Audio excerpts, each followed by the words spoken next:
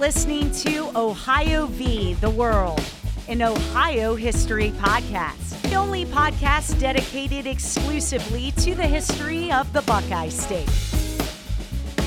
Stream and donate to the show at OhioVTheWorldPodcast.com. Now, here's your host, Alex Hasty.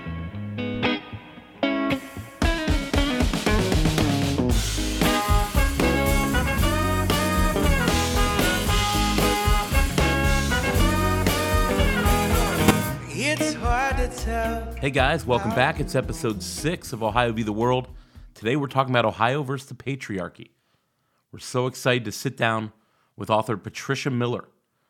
The author of her brand new book just came out last month called Bringing Down the Colonel, already getting rave reviews, critically acclaimed all over the country.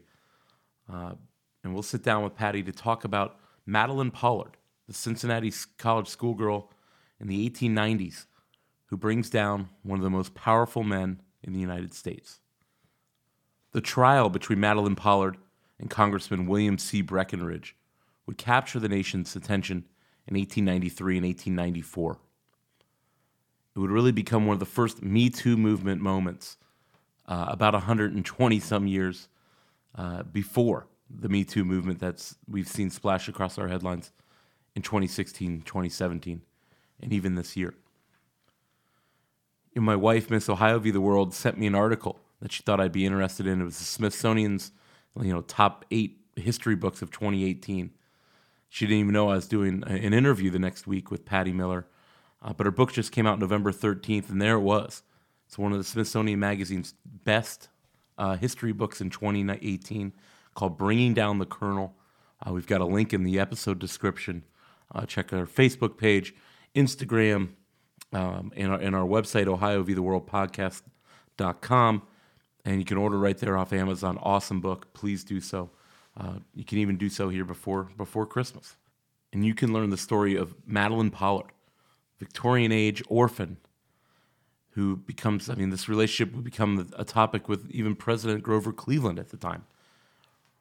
Her affair with William Breckinridge reached that high, because Breckinridge was such an ascending member of the Congress and possibly maybe even bound for the White House. Our beer for the episode, we are going to be having a Braxton Brewing Company, braxtonbrewing.com, and we are going to be having their Summer Trip, 4.2% alcohol by volume. It's a sour. You guys might know a lot of people don't like them, but I love me a sour beer. The Summer Trip by Braxton, like I said, a passion for a Berliner Weiss, so a German kind of kettle-aged sour, really good beer, and it's from Braxton Brewing. Braxton from Covington, Kentucky, just across the river from the Queen City, Cincinnati. A really cool brewery. They make a lot of great beers, but their Summer Trip passion fruit sour that I've been having, really good stuff. And we're going to be spending a lot of our time in Kentucky, Breckinridge being a congressman from Kentucky, Madeline Pollard being from Kentucky originally, before they meet when she's a student in Cincinnati. A lot of our story will take place in Cincinnati and along the Kentucky border. So again, braxtonbrewing.com, go check them out. I've been having them down at, my brother owns a bar called Woodland's Backyard in Grandview Heights, and they've had the Braxton down there the last few weeks, so we've been enjoying it. Whether it's been Harvey Weinstein or Kevin Spacey, Matt Lauer or Bill O'Reilly, or any number of politicians and business leaders that have been called out and exposed by the Me Too movement, went viral in the fall of 2017, but a movement against sexual assault and sexual harassment. And today we're going to be talking about the trial, Pollard v. Breckinridge in Washington, D.C. in 1894, that again gripped all the newspapers and is the subject of Patricia Miller's new hit book, Bringing Down the Colonel. But without further ado, it's episode 6, Ohio versus the Patriarchy. I was afraid of the retaliation. I know the power of patriarchy. I know what men can do when they're angry. We can't all be sluts. We can't all be asking for it. I am here to give you permission to be angry. This reality might not have to be our reality anymore. I felt this crushing sense of powerlessness. This is the time to take my power back. Here's my story. Uber promises into sexual harassment. Fox News cutting its ties with Bill O'Reilly. I felt it was my duty for the women who were silenced to be brave. Who have worked at the plaza saying It's okay to stand up for yourself. Taylor Swift appearing in court On today. Harvey Weinstein, the New York People forget a lot that there's a human behind this. Someone who was very hurt and wrong. Spacey now under criminal investigation. journalist Charlie We Rose just is learned fired. this moments ago. Power has been fired. I always thought maybe things could change for my daughter. I never thought things could change for me. They say in life, timing is everything. And we have great authors like Patricia Miller on. We want to talk about the process, not just the book, but the process of how a great history book gets written. And that's what this is, Bringing Down the Colonel. It's an awesome book. It's groundbreaking. And then, like I said, it's going to win a lot of awards. But this book comes out basically in the middle of the Me Too movement. And you'd think that Patty tried to line it up that way, but we talked to her about how Bringing Down the Colonel got written, and it took over 10 years. Well, that's what's kind of blown me away about the process of writing this. And sometimes it really does become almost like a magical experience. I started this book 10 years ago, and I've been digging around trying to suss out the relationships and what really happened. So, right, by the time I sat down, I sold it and actually sat down to write it. It was only about 2.5 years ago. And as I started to really get into it, first the Cosby thing broke, and then the Weinstein thing broke. And I started to feel less like I was writing history and more I was just writing this parallel story that just happened to have taken place in the past. There was one point when I'm writing about the women in Lexington, Kentucky, who rise up against the colonel to try to throw him out of office. Yeah, during the campaign, During the campaign, which follows the trial. And the women have this big women's meeting that they call for the Lexington Opera House. They want all the women in town, especially a lot of the elite women in town, to come in and make a stand against Breckinridge. And they talk about the trains being packed as they came into the city and women pouring into the Opera House and people getting turned away because it was so full. And I was literally writing that during the weekend of the Women's March. It was eerie. And as a historian, it's really helpful, though, because you can only imagine how people felt in the past. But in this way, I really almost felt like I was thrown into the exact same societal emotional experience. And I think that really gave a spark to the book it might not have had otherwise. Madeline Pollard was a small-town girl from Kentucky, Victorian-age Kentucky. And during the Gilded Age, when women had not nearly the same rights, certainly couldn't vote, very few women worked. You're expected to get a husband, have babies, and raise those kids, and then die. We don't know exactly what year she was born. Patricia did a lot of research on that, but we just don't know for sure. Looking as far as, times that she sailed across the ocean and had to sign the registry, coming back from England, census reports, we didn't keep quite as good records back then. But she's born sometime in the 1860s, probably about 1866, 1867. Rose up outside of Lexington in a place called Crab Orchard, which is about 50 miles outside of Lexington. They were trying to portray her as like this kind of penniless, low-life orphan, but she was orphaned, but her father had actually been a local figure of some note. But Madeline's father passes away. She's 12, 13 years old. She's orphaned. And she really is not someone even of the middle class. But she's clearly somebody with some street smarts. And clearly somebody with an incredible drive to make something of her life. She was a talented writer. She certainly had the brains. But Madeline finds her way to Wesleyan Female College in Cincinnati, Ohio. A pretty famous school.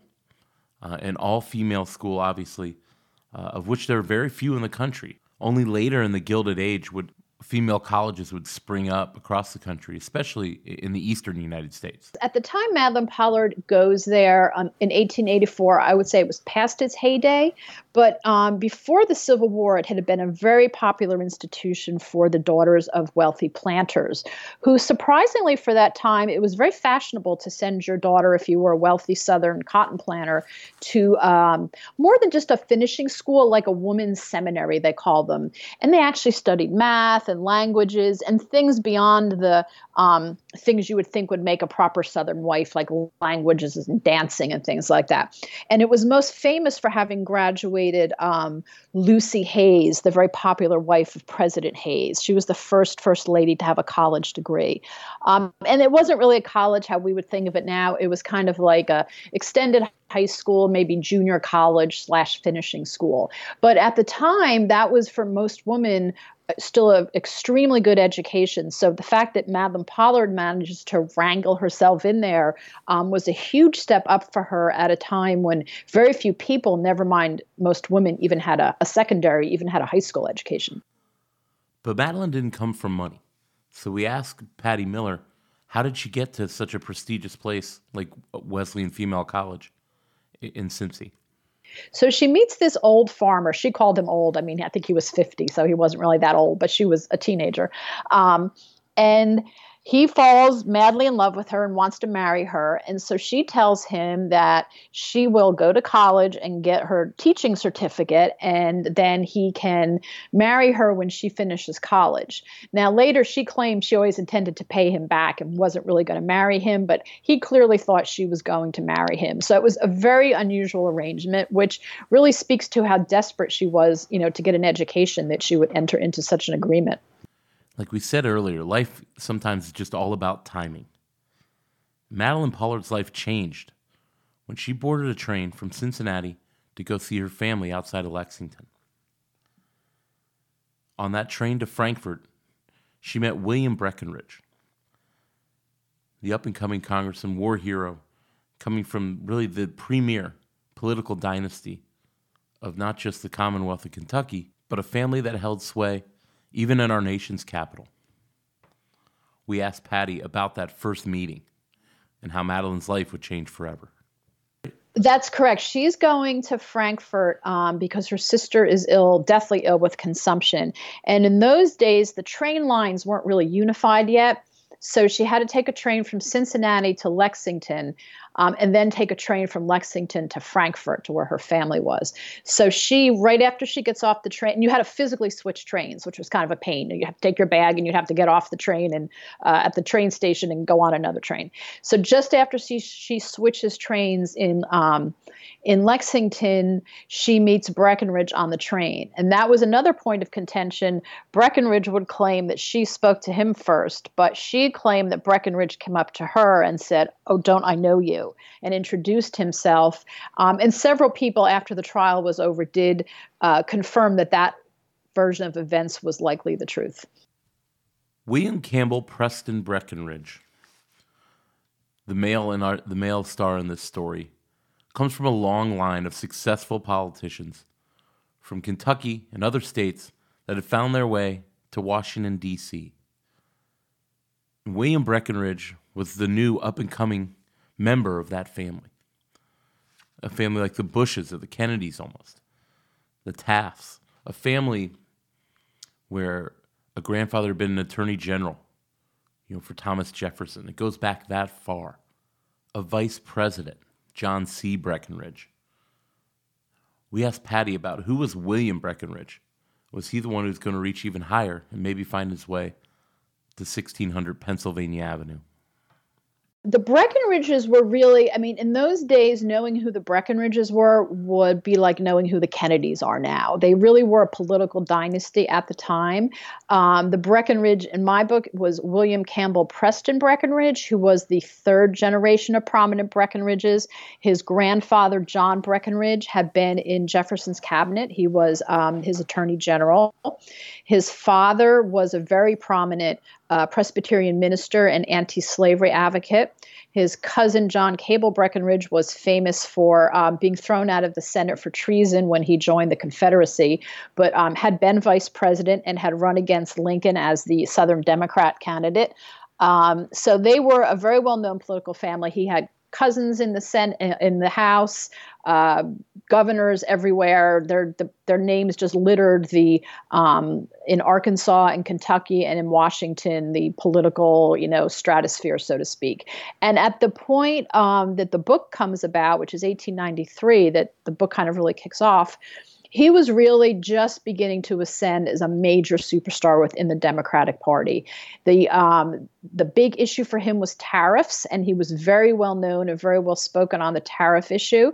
He had given some very famous speeches in the House on tariffs. And because of his prominence of his family, but also because he was an excellent speaker and orator at a time when political orators were really superstars, he was known as the silver-tongued orator of Kentucky.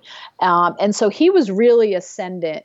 It was widely expected he would get a Senate seat when Joe Blackburn retired from the Senate. He had been talked about as Speaker of the House. It was likely people thought he would end up in the White House. There was really nothing stopping his political career in 1893 at that time.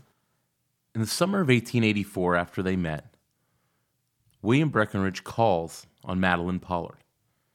She's at Wesleyan Female College, and he's in town, and he asks her to go out. He comes to the school and picks her up. It's August 1st, 1884. Madeline then 17, maybe 18. It's not completely clear.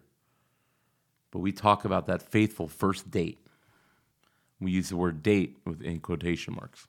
I wouldn't call it a date per se. The first encounter, I would say.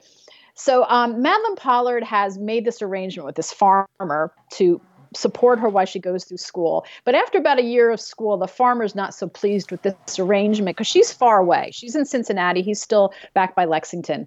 And he starts to put pressure on her to leave school and pay him back. And, let's get going with this marriage thing here. You've had plenty of schooling for a woman in the 19th century, I'm sure he thought.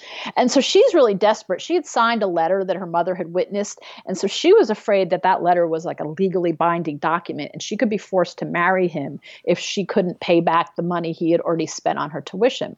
So she had met Breckinridge on the train. He had introduced himself. They talked. He mentioned he knew her father, who was, locally a small-time politician. So it made sense he would have known her father. So she writes to Breckinridge, who was a lawyer by trade and who was just running for Congress at the time, and asks him if she could be, required to fulfill this contract. And he is in Cincinnati one day on business and saying he had nothing else to do in the late afternoon. He takes the streetcars over to the college to see if he can meet with her in person about her questions about whether she has a legally binding contract. They meet in the parlor of the university, and Breckinridge would claim that she suggested they go for a ride that evening, but Madeline would claim, and I think with some credibility, that it was he who suggested they go see a concert that evening where they could talk more in depth about her legal problems. Madeline claimed he kind of kept putting her off. Let's talk later. Let's talk in private. So Madeline agrees to go out with him that evening to a concert. They ask permission from the school's president because for a young woman to go out with an older man like that was a bit unusual. And at Breckinridge's suggestion, they portray that he is a relative, that he's an uncle or something like that. So it looks proper for them to go out together.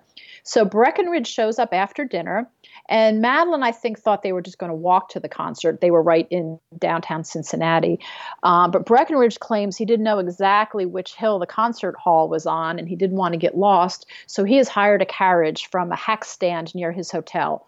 And he shows up they said it was around dusk, and it was in the summer, so it was probably right around 8 o'clock, in this closed carriage. If you can imagine, an 18th century or 19th century carriage, this is one with a closed cab with windows, but the entire cab is enclosed. It was a really stifling hot August night. So people were kind of surprised. There was some teachers and students around that night that he shows up in this closed carriage, because usually on a hot summer night, you'd want an open carriage. You could get some fresh air. So they go out for this concert. She gets in the carriage with him. And, exactly what happened was under dispute still 10 years later at the trial. But I tend to believe Madeline's version of events, where she claims Breckinridge said he had a headache and he didn't want to go to the stuffy, hot, gaslit concert hall. So could they just drive into the cool of the foothills? And of course, you have to imagine at this time, Cincinnati is not very heavily developed. So the city is right there, but the hills all around Cincinnati are still completely undeveloped. Right. So it's the countryside, not far from, what is the downtown part of the city by the river. So they drive into the cool of the hills, and it's there that Madeline claims Breckinridge makes advances is that she does not completely understand. She's 17 years old. And he basically tries to seduce her in a carriage ride that evening. And then when she complains after a little while, justifies it saying, oh, it wasn't really that bad and you're just a prude. And, it's, again, language like you hear nowadays from some of these men who have, made overtures to young actresses and things like that. And then when the actresses complain, they turn around and say, oh, no, it was consensual. I didn't mean to do anything.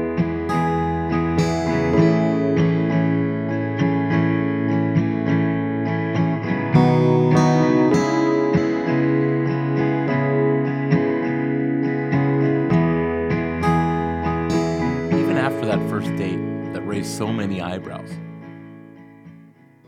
Madeline would see Breckenridge again while he was in Cincinnati. He called on her again, and she had these issues with the guy Rhodes, the arrangement that had her in the school, and he was trying to force her to marry him. Breckenridge says he can help. He's a lawyer, so she agrees to meet with him again, and it's this meeting that will send Madeline Pollard, on an 8 or 9 year journey. A journey of what was called back then a fallen woman. A journey that would lead to heartbreak and death, an exposure of an entire system and a class of women in this country in the 1890s that the newspapers and the public simply refused to acknowledge. So she claims that the next day he says, they still haven't had really time to talk about her case because he was too busy, coming on to her. So Breckenridge convinces her to meet at the Cincinnati Public Library the next morning. And at the trial, his lawyer says, well, why did you go with him if you knew of what had happened the night before? And she says, well, he told me he could help me and he would help me get a teaching position so I could pay my debts down and he would look after me. And he was just such a man that he could make it seem like that made sense. And again, you hear these echoes of these young women nowadays who say, well, I had this career to think about, so I didn't say anything about it and I let it go. And you hear the voice of this young woman who's in a lot of trouble. Financially, she's going to get kicked out of the school because he won't pay anymore. Emotionally, her sister has just died. Her family is still broken up. And here comes this older, powerful man who's offering her, I can help you. I can smooth the path for you. So she meets him at the library. And lo and behold, they don't want them to talk in the library. They can't talk in the library. Mm-hmm. So then he suggests they go to the house of a friend.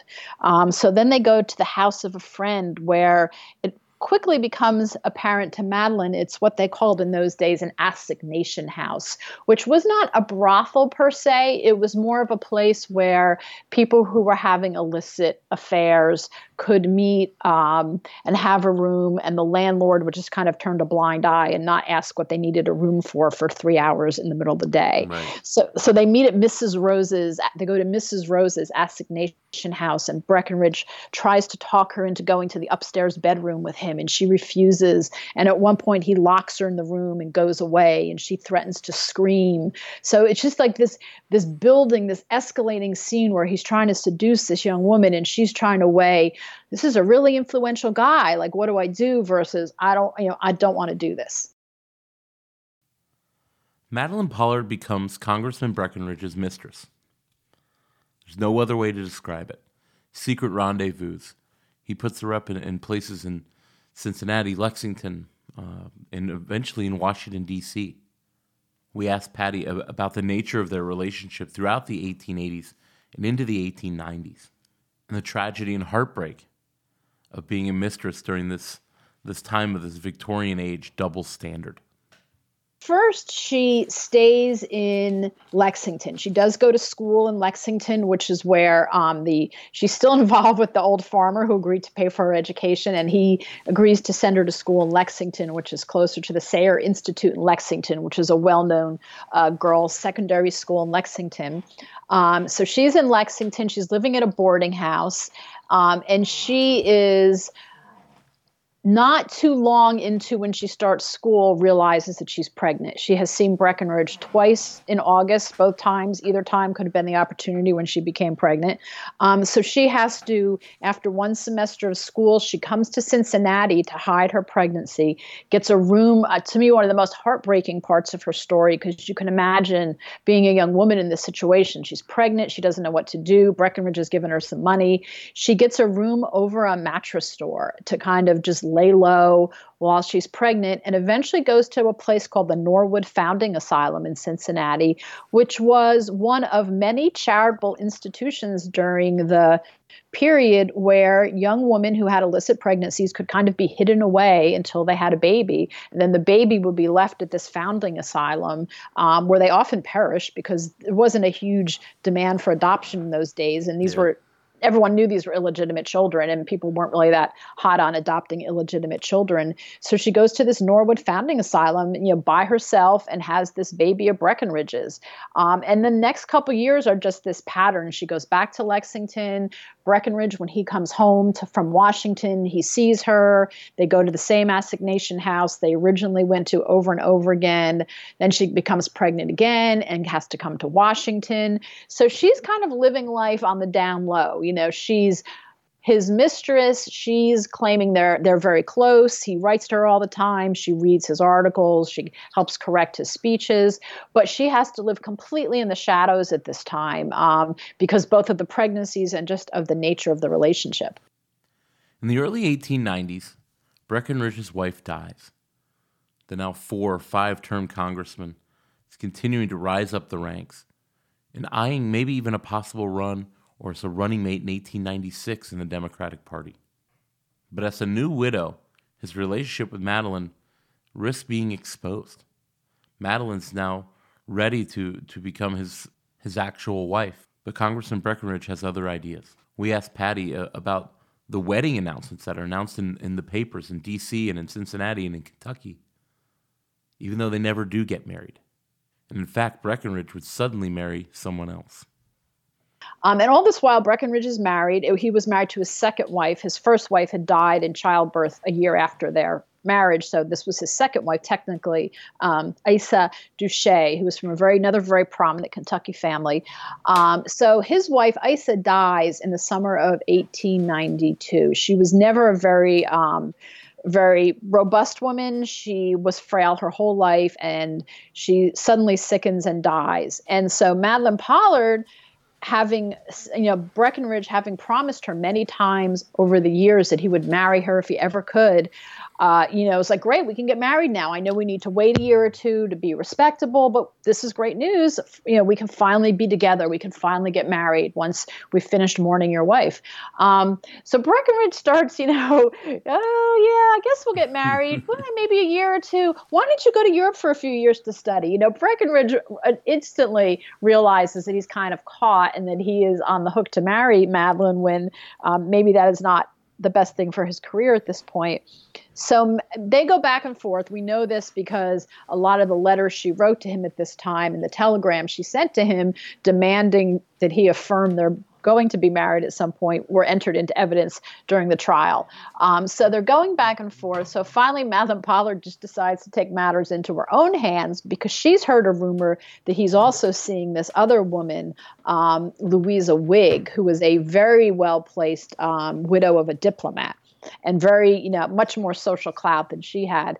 So Madeline Pollard decides to unilaterally make an announcement of their marriage to the Washington Post. And even before that, the Cincinnati Enquirer, which was a hugely important paper to the scandal and a really major national paper at the time that people paid attention to their political coverage. Their Washington correspondent was very famous at the time, also had a piece that there's a rumor that Breckinridge was going to marry Miss Madeline Pollard. So Madeline kind of helps things along and makes an official announcement of their marriage to the Washington Post, which is instantly picked up by the New York Times because he's a very famous person. So she tries to jumpstart the whole process of them getting married by making a public announcement of their engagement, which really puts Breckinridge into a corner because either he marries her or he, disappoints her, and then she is going to try to seek revenge somehow. But as soon as rumors start to leak out that she and he might be getting married after his wife dies, people back in Lexington who knew full well about the affair started saying, oh, those two there's been rumors about those two for years, dating back to a carriage ride in 1884 in the foothills of Cincinnati that raised a lot of eyebrows. I mean, people still remembered that carriage ride. That's how kind of, scandalous that had been at the time, because she leaves the university with him and comes back kind of late at night, all flustered. Madeline Pollard would come a long way from the farms of Kentucky to a common schoolgirl in Cincinnati, Ohio. Her relationship with William Breckinridge would become a topic at the White House. It would become a situation that even the president, Grover Cleveland, would address, whether through a third-party intermediary or not. He knew who Madeline Pollard was, and he knew about their relationship. It was not a very well-kept secret. Grover Cleveland puts the hammer down and, for all intents and purposes, ends the relationship between Madeline Pollard and William C. Breckinridge. I mean, I'm a student of political history. I love politics and political history. And so what's fascinating about this whole story is it reaches to the highest levels of the Cleveland administration. Several people, Treasury Secretary Carlisle and Cleveland, were both intimately involved in kind of how this scandal played out. It just becomes obvious that politically it's suicide. So Breckinridge sends one of his political appointees over to Cleveland, for the nod. And normally that would be no problem. Breckinridge and Cleveland were very much alike. They agreed on things politically 100%. Breckinridge had been one of the first Democrats to back Cleveland's idea of coming back for, a second non-consecutive term. So usually his appointments would be just completely rubber stamped. And he sends this guy up to Cleveland, and Cleveland says, you tell Breckinridge if he marries that woman who he's rumored to be engaged to, his career is over. There will never be another political appointment. That is it. He's dead in Washington. So that obviously had to put a real chill through Breckinridge's spine when he heard that. Basically, if he married Madeline Pollard, everyone was going to know about what had happened, and he was politically dead.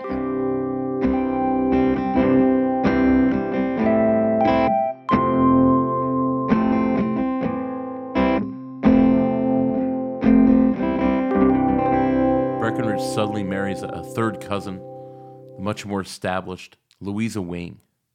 It's sudden and it comes out of nowhere, and Madeline is furious. A woman scorned, led on for almost a decade. Gave birth, gave up these children, was promised marriage, and she's got nothing. She does what almost most people who are desperate and have nothing else to go to. She takes legal action. She sues Congressman Breckinridge for breach of promise. Right. So she brings suit for breach of promise to marry, which was literally, it was a contract case. In those days, marriage was considered a civil engagement was considered kind of a contract. Once someone had pledged to marry you, that was basically the first part of the contract. The marriage was just the formality, the formalization of the contract. So if a man broke an engagement to a woman and basically broke the contract to marry, she was at a tremendous disadvantage. First of all, she lost her livelihood, because for most women, that was your livelihood was getting married. That's how you would, be supported. And secondly, usually it would cast aspersions on the woman whom, the engagement had been broken, that they were perhaps not chaste or perhaps not suitable to be married. So other people would be kind of skittish about marrying a woman who had a man break off an engagement. So a woman could bring a breach of promise suit to literally sue for damages to both their ruined reputation and their ruined marriage chances. But the catch was you had to be kind of a respectable woman, to bring a breach of promise suit. You couldn't just be someone who had an affair with somebody. You couldn't be, there was a famous case where a prostitute tried to sue someone for breach of promise, and the court said, we will not allow a breach of promise suit to be brought by a woman who should not be married at all. You obviously are not a respectable woman, and you cannot bring a breach of promise suit. So for her to bring this breach of promise suit was really outrageous, because she did have to acknowledge in the filing that they had had an affair for 9 years, that they had had 2 children, that she was a fallen woman, that she was as disreputable as you could be according to Victorian society. But what shocks people.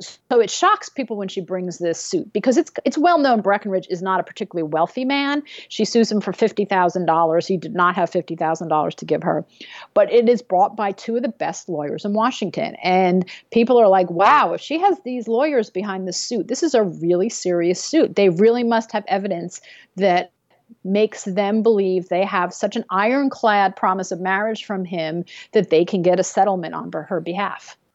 You know, a lot of people who sue, their lawsuits never make it to court. They're thrown out. They're frivolous. They're flawed in some way. Many women like Madeleine had probably tried something like this, but they never got to court. But Madeleine's got high-powered attorneys. Patricia tried to get to the bottom of were they getting paid? Who was paying them? Were they doing it pro bono? But these high-powered attorneys really cause people to take notice. We asked Patty, our guest, about her dream team of lawyers and how it really changes the perception, the public perception of this breach of contract lawsuit.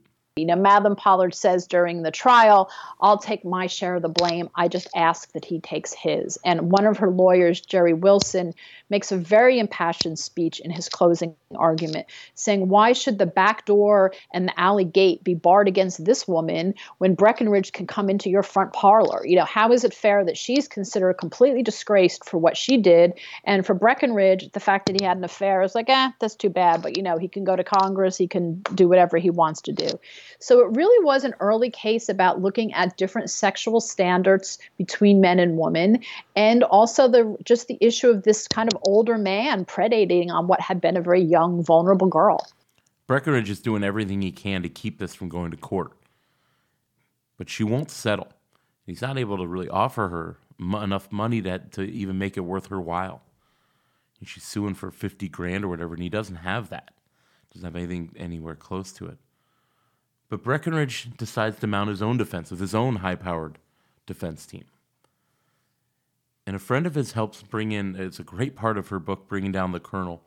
Again, we suggest you go by that, our link on every social media. And just if you scroll down in the description, we've got an Amazon link right there. One of the great parts of this story is that there's stories about other women involved, whether it's Breckinridge's daughter, Nisba, who goes on to an amazing life, or the incredible story of young Jenny Tucker, who's hired by the Breckinridge folks to go into this what's called the House of Mercy and to spy on Madeleine Pollard, to act like she was a fallen woman, to enter these homes, these places where women could, whether they could give birth or whether they could, live in obscurity as a fallen woman, a non-chaste woman, the sexual double standard of the Victorian age that we talked about. But Breckinridge sends Jenny Tucker in to spy on Madeleine Pollard. Well, it's kind of the craziest part of the story. I mean, if you had made this up, you kind of wouldn't believe it. So Breckinridge is Madeleine takes refuge in the House of Mercy, which is a home for fallen women. The press is hounding her, and she really has no money to live. And this is in D.C. This is in D.C. Yeah. So she goes and hides out in D.C. in the House of Mercy, and Breckinridge is just desperate. He's offered her a small settlement. He doesn't have a lot of money, but he can get money from his backers. So he's offered to give her some money if she'll drop the suit. She doesn't want money. Her lawyers really don't want to talk about a settlement. They're really not interested in a settlement. So he's desperate to figure out what she's up to. What does she want? Is it his political enemies? He had some political enemies at home who disagreed with him about the tariff. Was it his political enemies who were behind her? So he thinks if he can figure out what she wants and what she's up to, he can somehow, kind of keep this whole thing from coming to trial. So he doesn't hire, his friend Charles Stoll hires Jenny Tucker, who had worked for Charles Stoll as a secretary in New York before what was a very debilitating financial depression in 1893 that kind of threw Jenny and a lot of people out of work. He reaches out to Jenny, who's now up in Maine at her family's home, and says, will you come to DC? I have a very special project for you. And the special project was to pretend she was a disgraced woman and try to get into the House of Mercy and befriend Madeleine Pollard so they could figure out what exactly she wanted from Breckinridge. What exactly was she hoping to gain from this trial? So Jenny gets this inside look at these these horrible places where these young women who have had these illegitimate babies sleep on corn husk mattresses and eat gruel for breakfast and just are treated like in the worst possible way for the crime of having had an illegitimate baby.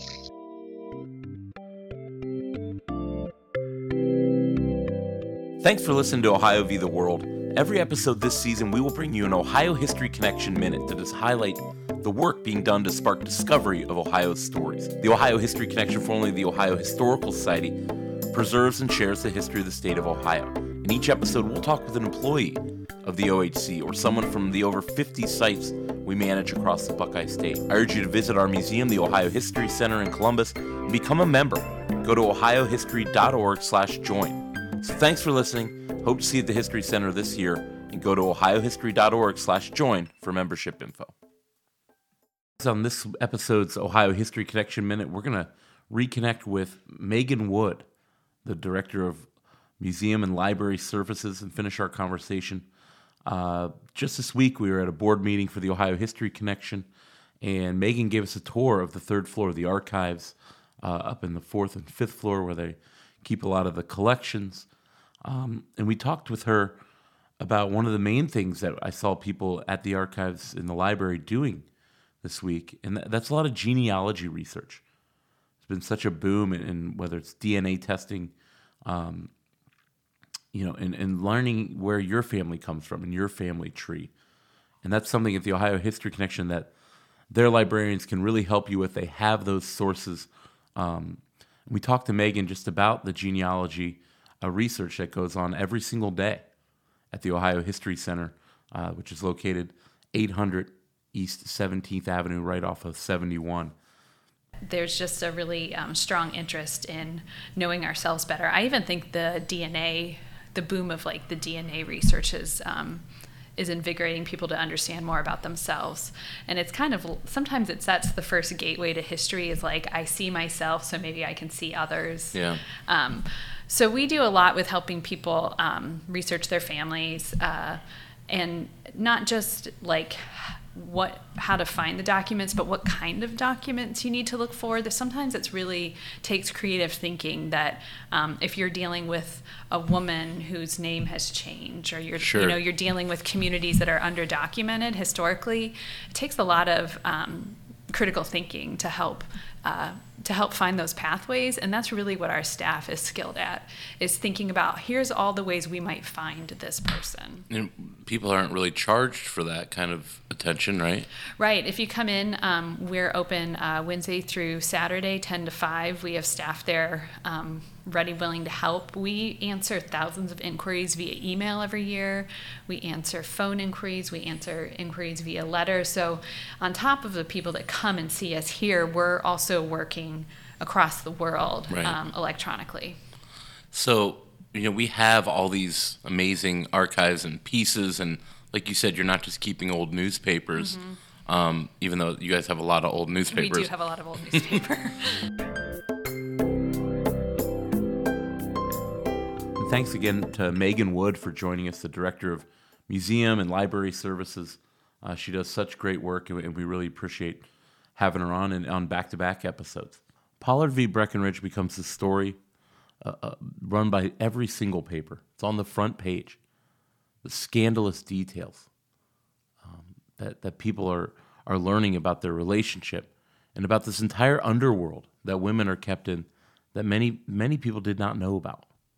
But the press plays a huge role. And instead of quashing Madeline Pollard, she gets out in front of it and tells her story.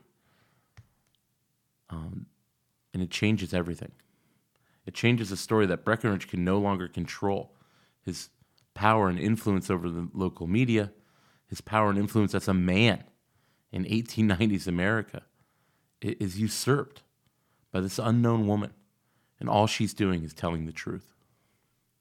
The press plays a critical role. And what's fascinating about Madeline Pollard was how aware she was of how important the narrative was. She was so smart in understanding that the narrative about a fallen woman really wasn't going to allow her to claim victory in this case. So right from the beginning, she really takes a hold of the narrative. She gives her biography, her whole life story, to the New York World, which was a very popular tabloid, and which would kind of print something sensational like that. I mean, she talks about her upbringing, with her father and her kind of respectable life as a young woman, but then really gets into the nuts and bolts of the affair with Breckinridge and the babies that were born and how she was hidden from the world.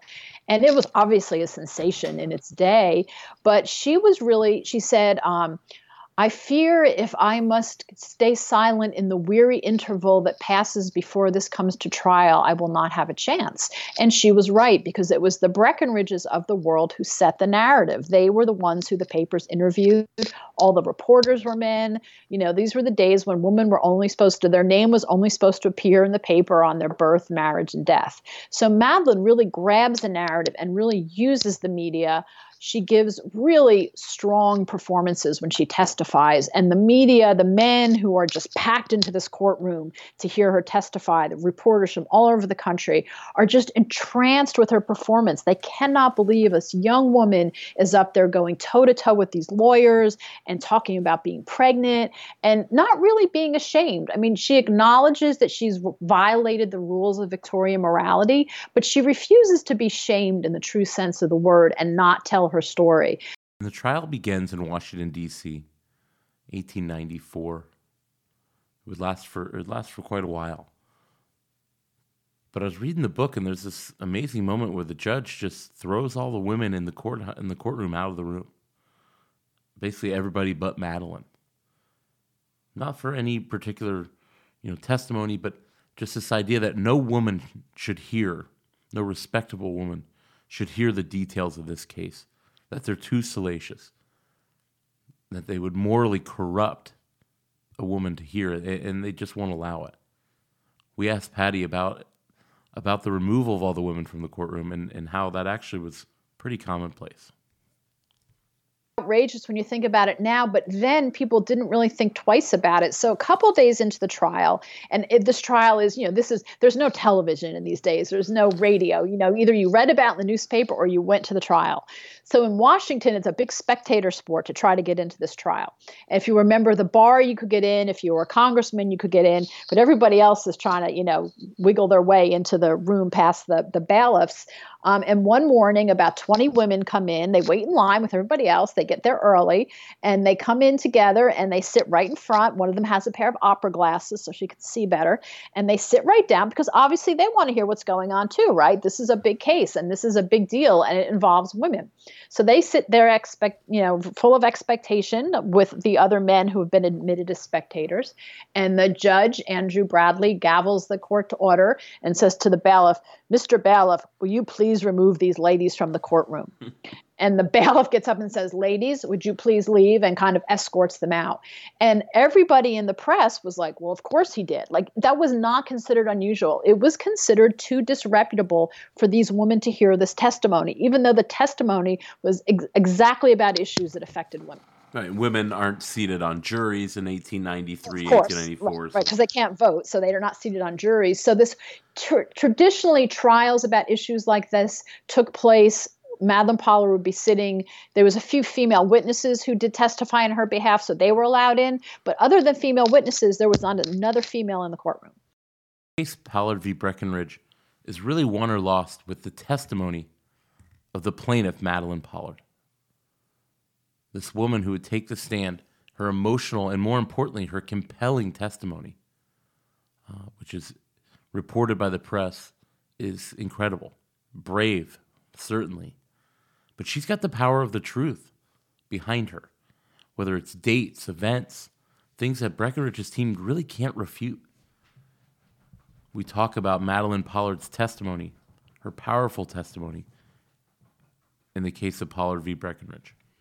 It was a he said, she said case, and they could not believe that a woman, as one of the papers said, would testify to things no woman would care to discuss in public. Just by going public, she kind of scored a big point.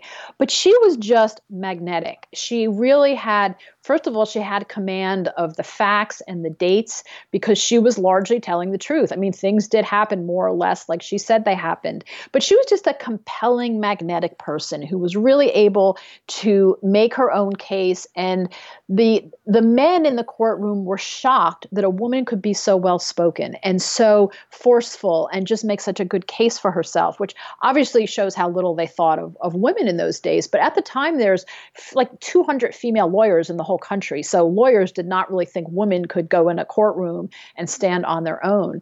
And she just becomes kind of the darling of the press. You know, this brave little woman is single-handedly taking on this powerful congressman. The columnist from the Cincinnati Enquirer writes, the columnist from the Cincinnati Enquirer just loved her and just really praised her performance. And Breckinridge not only didn't have the facts at his disposal, but just made a terrible case for himself. You know, his case was like, she's a slut, I'm a congressman, what do you want?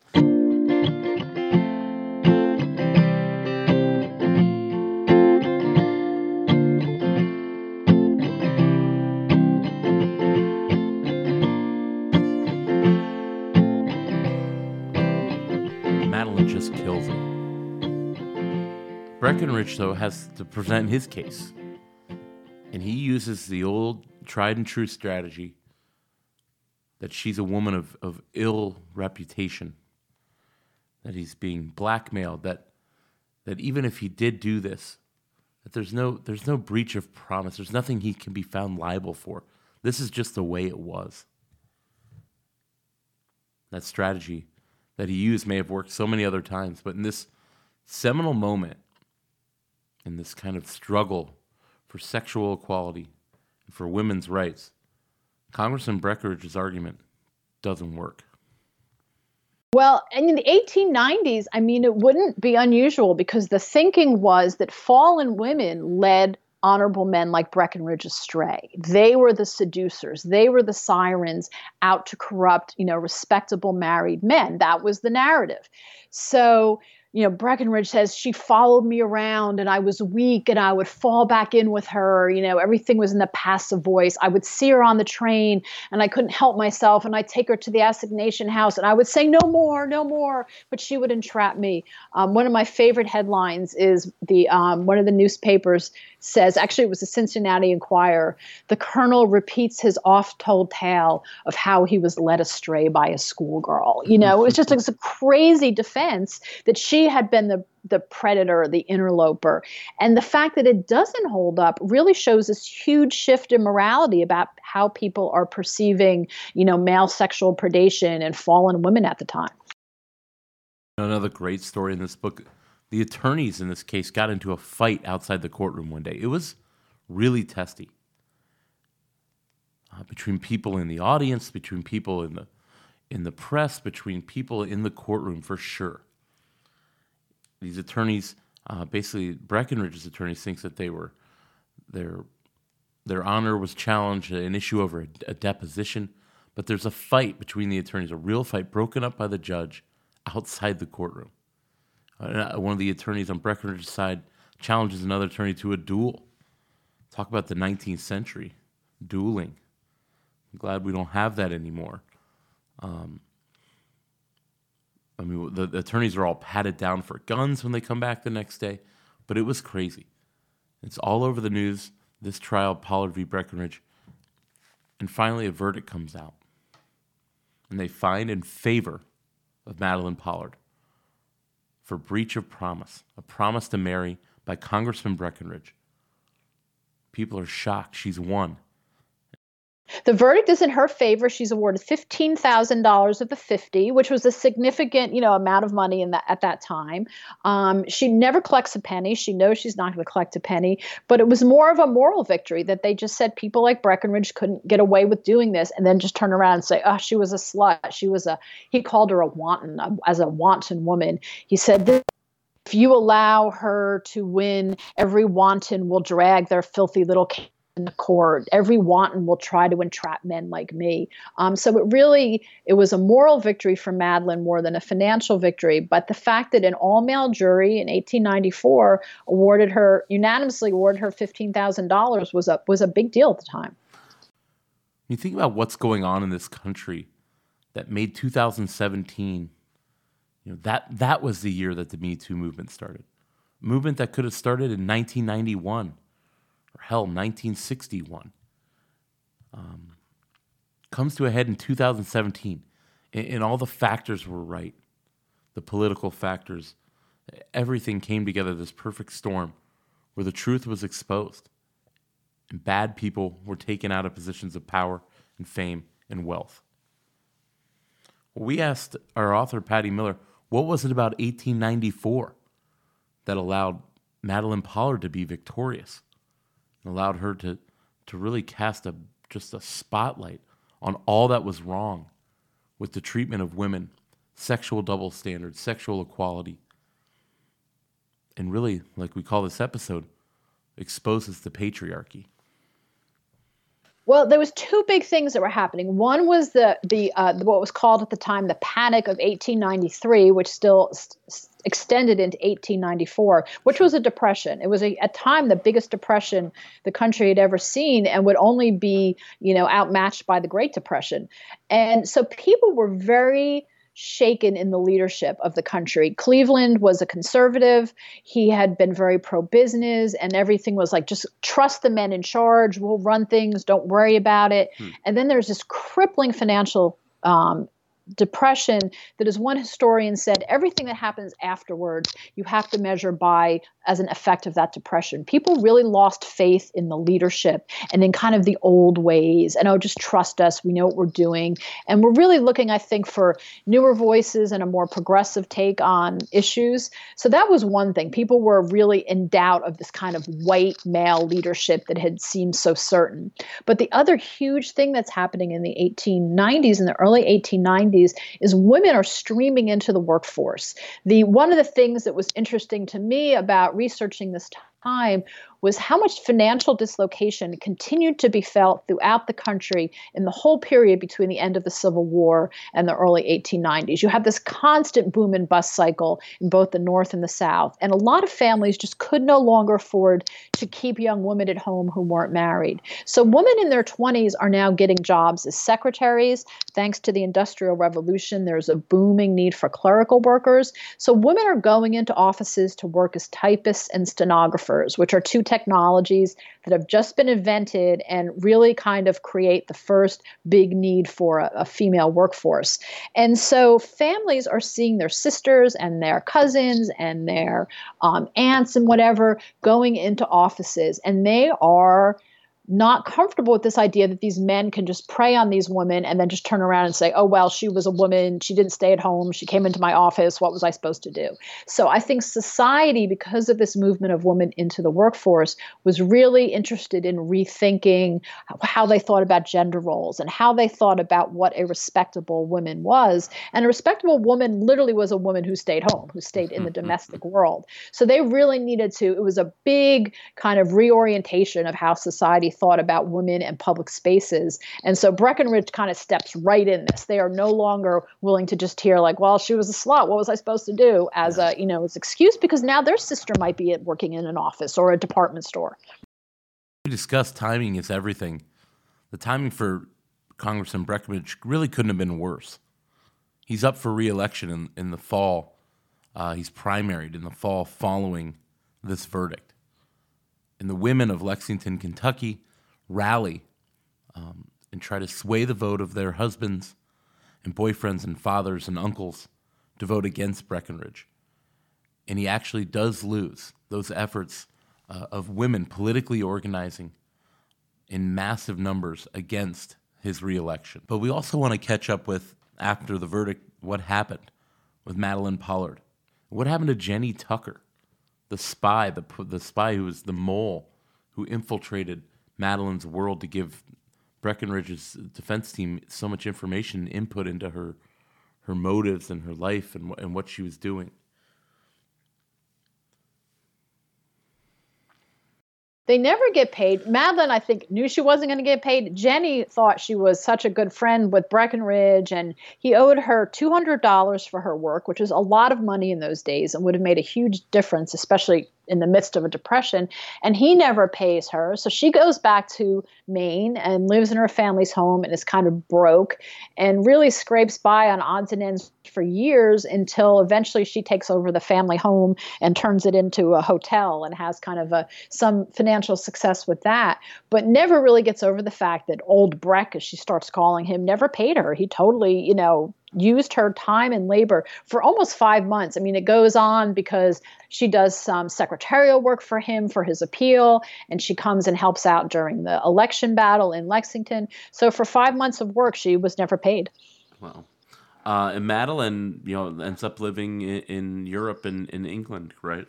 Madeline ends up living the life. She goes to England probably to get away from the publicity. I mean, for a year, it was like, where's Waldo with Madeline? Madeline Pollard was seen at Pikes Peak. Madeline Pollard was getting on a steamship for Europe. Everybody was fascinated with Madeline Pollard and what she would do next. So she eventually settled in Oxford, where she meets this Irish-born widow who was apparently fairly wealthy and basically lives with her as a traveling companion for the rest of her life. And they spend the early 1920s in Paris. They go to Egypt. They go to Turkey. She travels all over the world. So Madeline Pollard actually ends up doing all right for herself, to tell you the truth.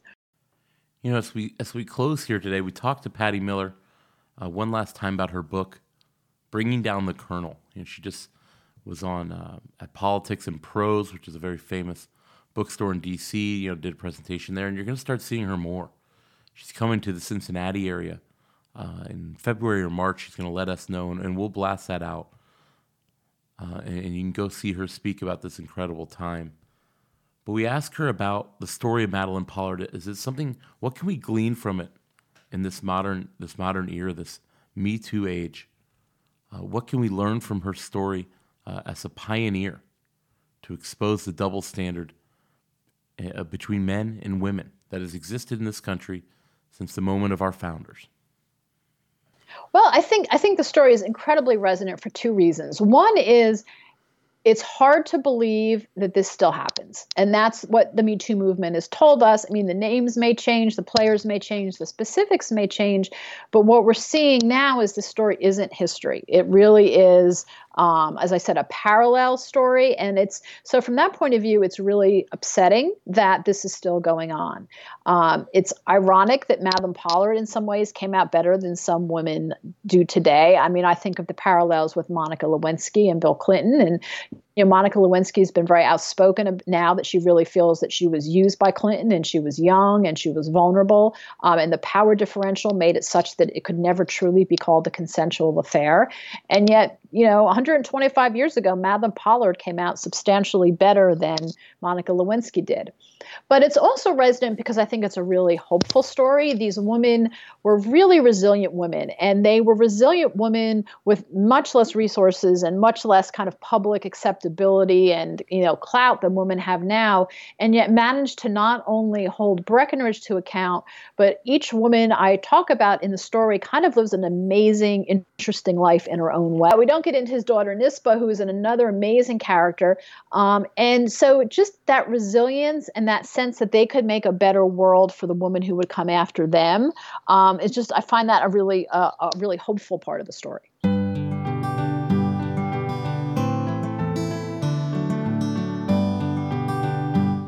From Garfield's tomb to the Serpent Mound, from the big cities to the river towns, first in flight making history. There's so many books you need to see.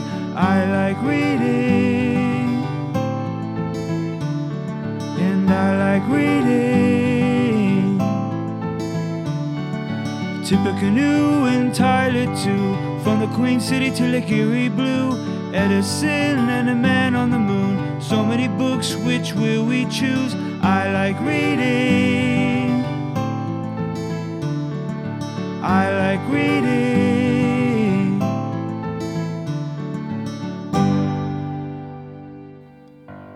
That'll do it today. Our book recommendation, obviously, is Bringing Down the Colonel, a sex scandal of the Gilded Age and the powerless woman who took on Washington. It's by Patricia Miller. released November 13th, 2018. Less than a month from when we're recording this episode. We thank her so much for joining us by Skype from her office in Washington. And again, go buy this book, guys. Links on the episode description. We'll post it on Facebook, Instagram, our Twitter page, Ohio v. the World. Again, Patty Miller, just so cool with her time. We talked for, must have been well over. But my favorite time in history is really from 1860, the Civil War, to Roosevelt, Lincoln to Roosevelt in World War I.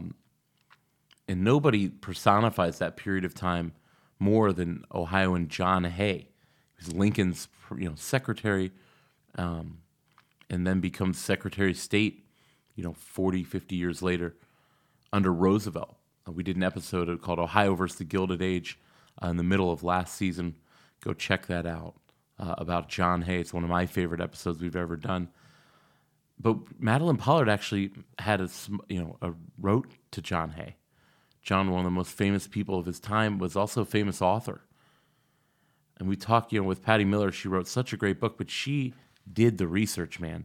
And you can tell when she finds these little snippets, like Madeline Pollard's letter to one of our favorites here in Ohio v. the World, one of our favorite history figures, John Hay.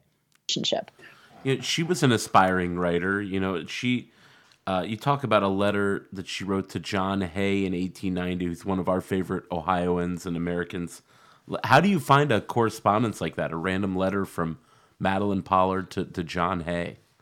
Well, the short, I could say I'm a brilliant historian, but the short answer is I fell down a Google hole. I was probably Googling something else, just trying to see, because one of the beauties of Google is sometimes it helps you find things that you would never, ever, ever find. Yeah. And I was not certainly Googling for that. I was looking for something else, I'm sure, and just popped up a finding aid from Hay's papers up at Brown University and one of the correspondents was a Madeline Pollard. And it was from about the year that this would have occurred.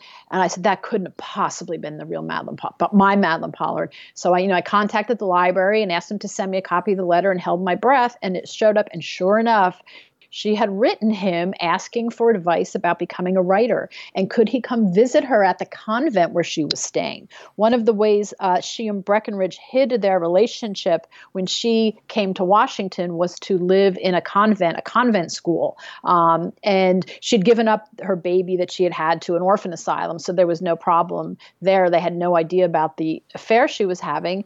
And so she reached out to several famous writers. Charles Dudley Warner, who was a well-known Harper's columnist at the time, was publicly mentioned in the newspapers as being someone who had been involved with her and who had mentioned he had become friendly with her because she had written to him and asking for advice about writing. So here that I have in my hand, this letter in her own hand, writing to Hay, asking for advice and for him to come call her on her at the convent. I mean, I almost died. It's one of those moments in doing this kind of work where to see someone's own handwriting, I had never seen anything in her own hand and seen anything that hadn't been reported on in the paper. Some of the letters back and forth to her and Breckinridge were public record during the trial, so I was able to use that, but I didn't have the actual copies of the letter. So that was actually one of the most kind of thrilling moments of the book, and it was really just happenstance.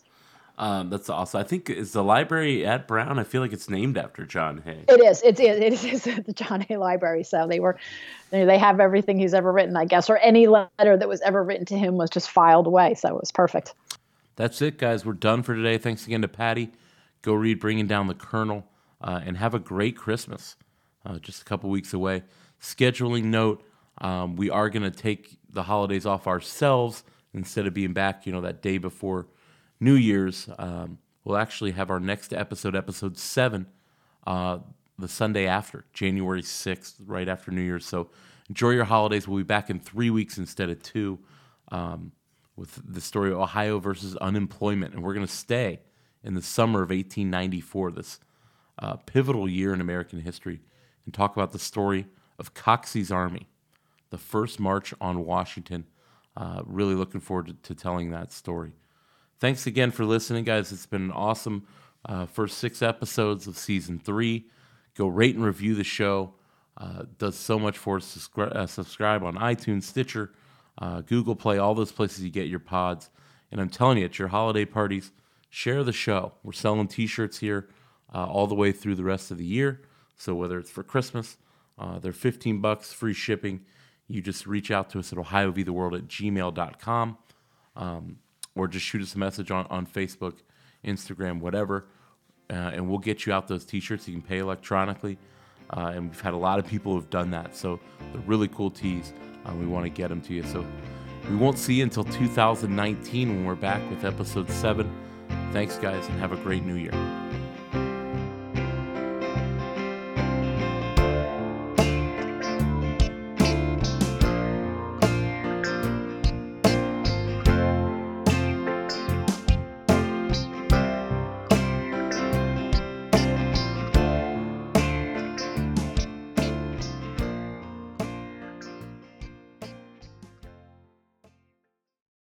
Don't you know that you're a grown-up? I'm a grown-up. Me too. Yep, me too. But these days, being a grown-up can really suck. Luckily, we're grown-ups who grew up in the coolest generation. We had video arcades. And also some of the best TV and movies ever made. We lived the origin of awesome consumer electronics. The list goes on and on. Yep, Generation X. Exactly. And we're Gen X grown-up. Every week, the Gen X Grown Up podcast explores media, tech, toys, games, and more from both yesterday and today. Through the eyes of Generation Xers who absolutely love that stuff. You can find us on iTunes or wherever you get your podcasts. Or find us on our website, genxgrownup.com. Life sucks as a grown-up. All right, you think that was good enough? I hope so, man. I'm tired. Who listens to a promo on a podcast and then goes and listens to a different podcast? Right. I've never done it. No. Right.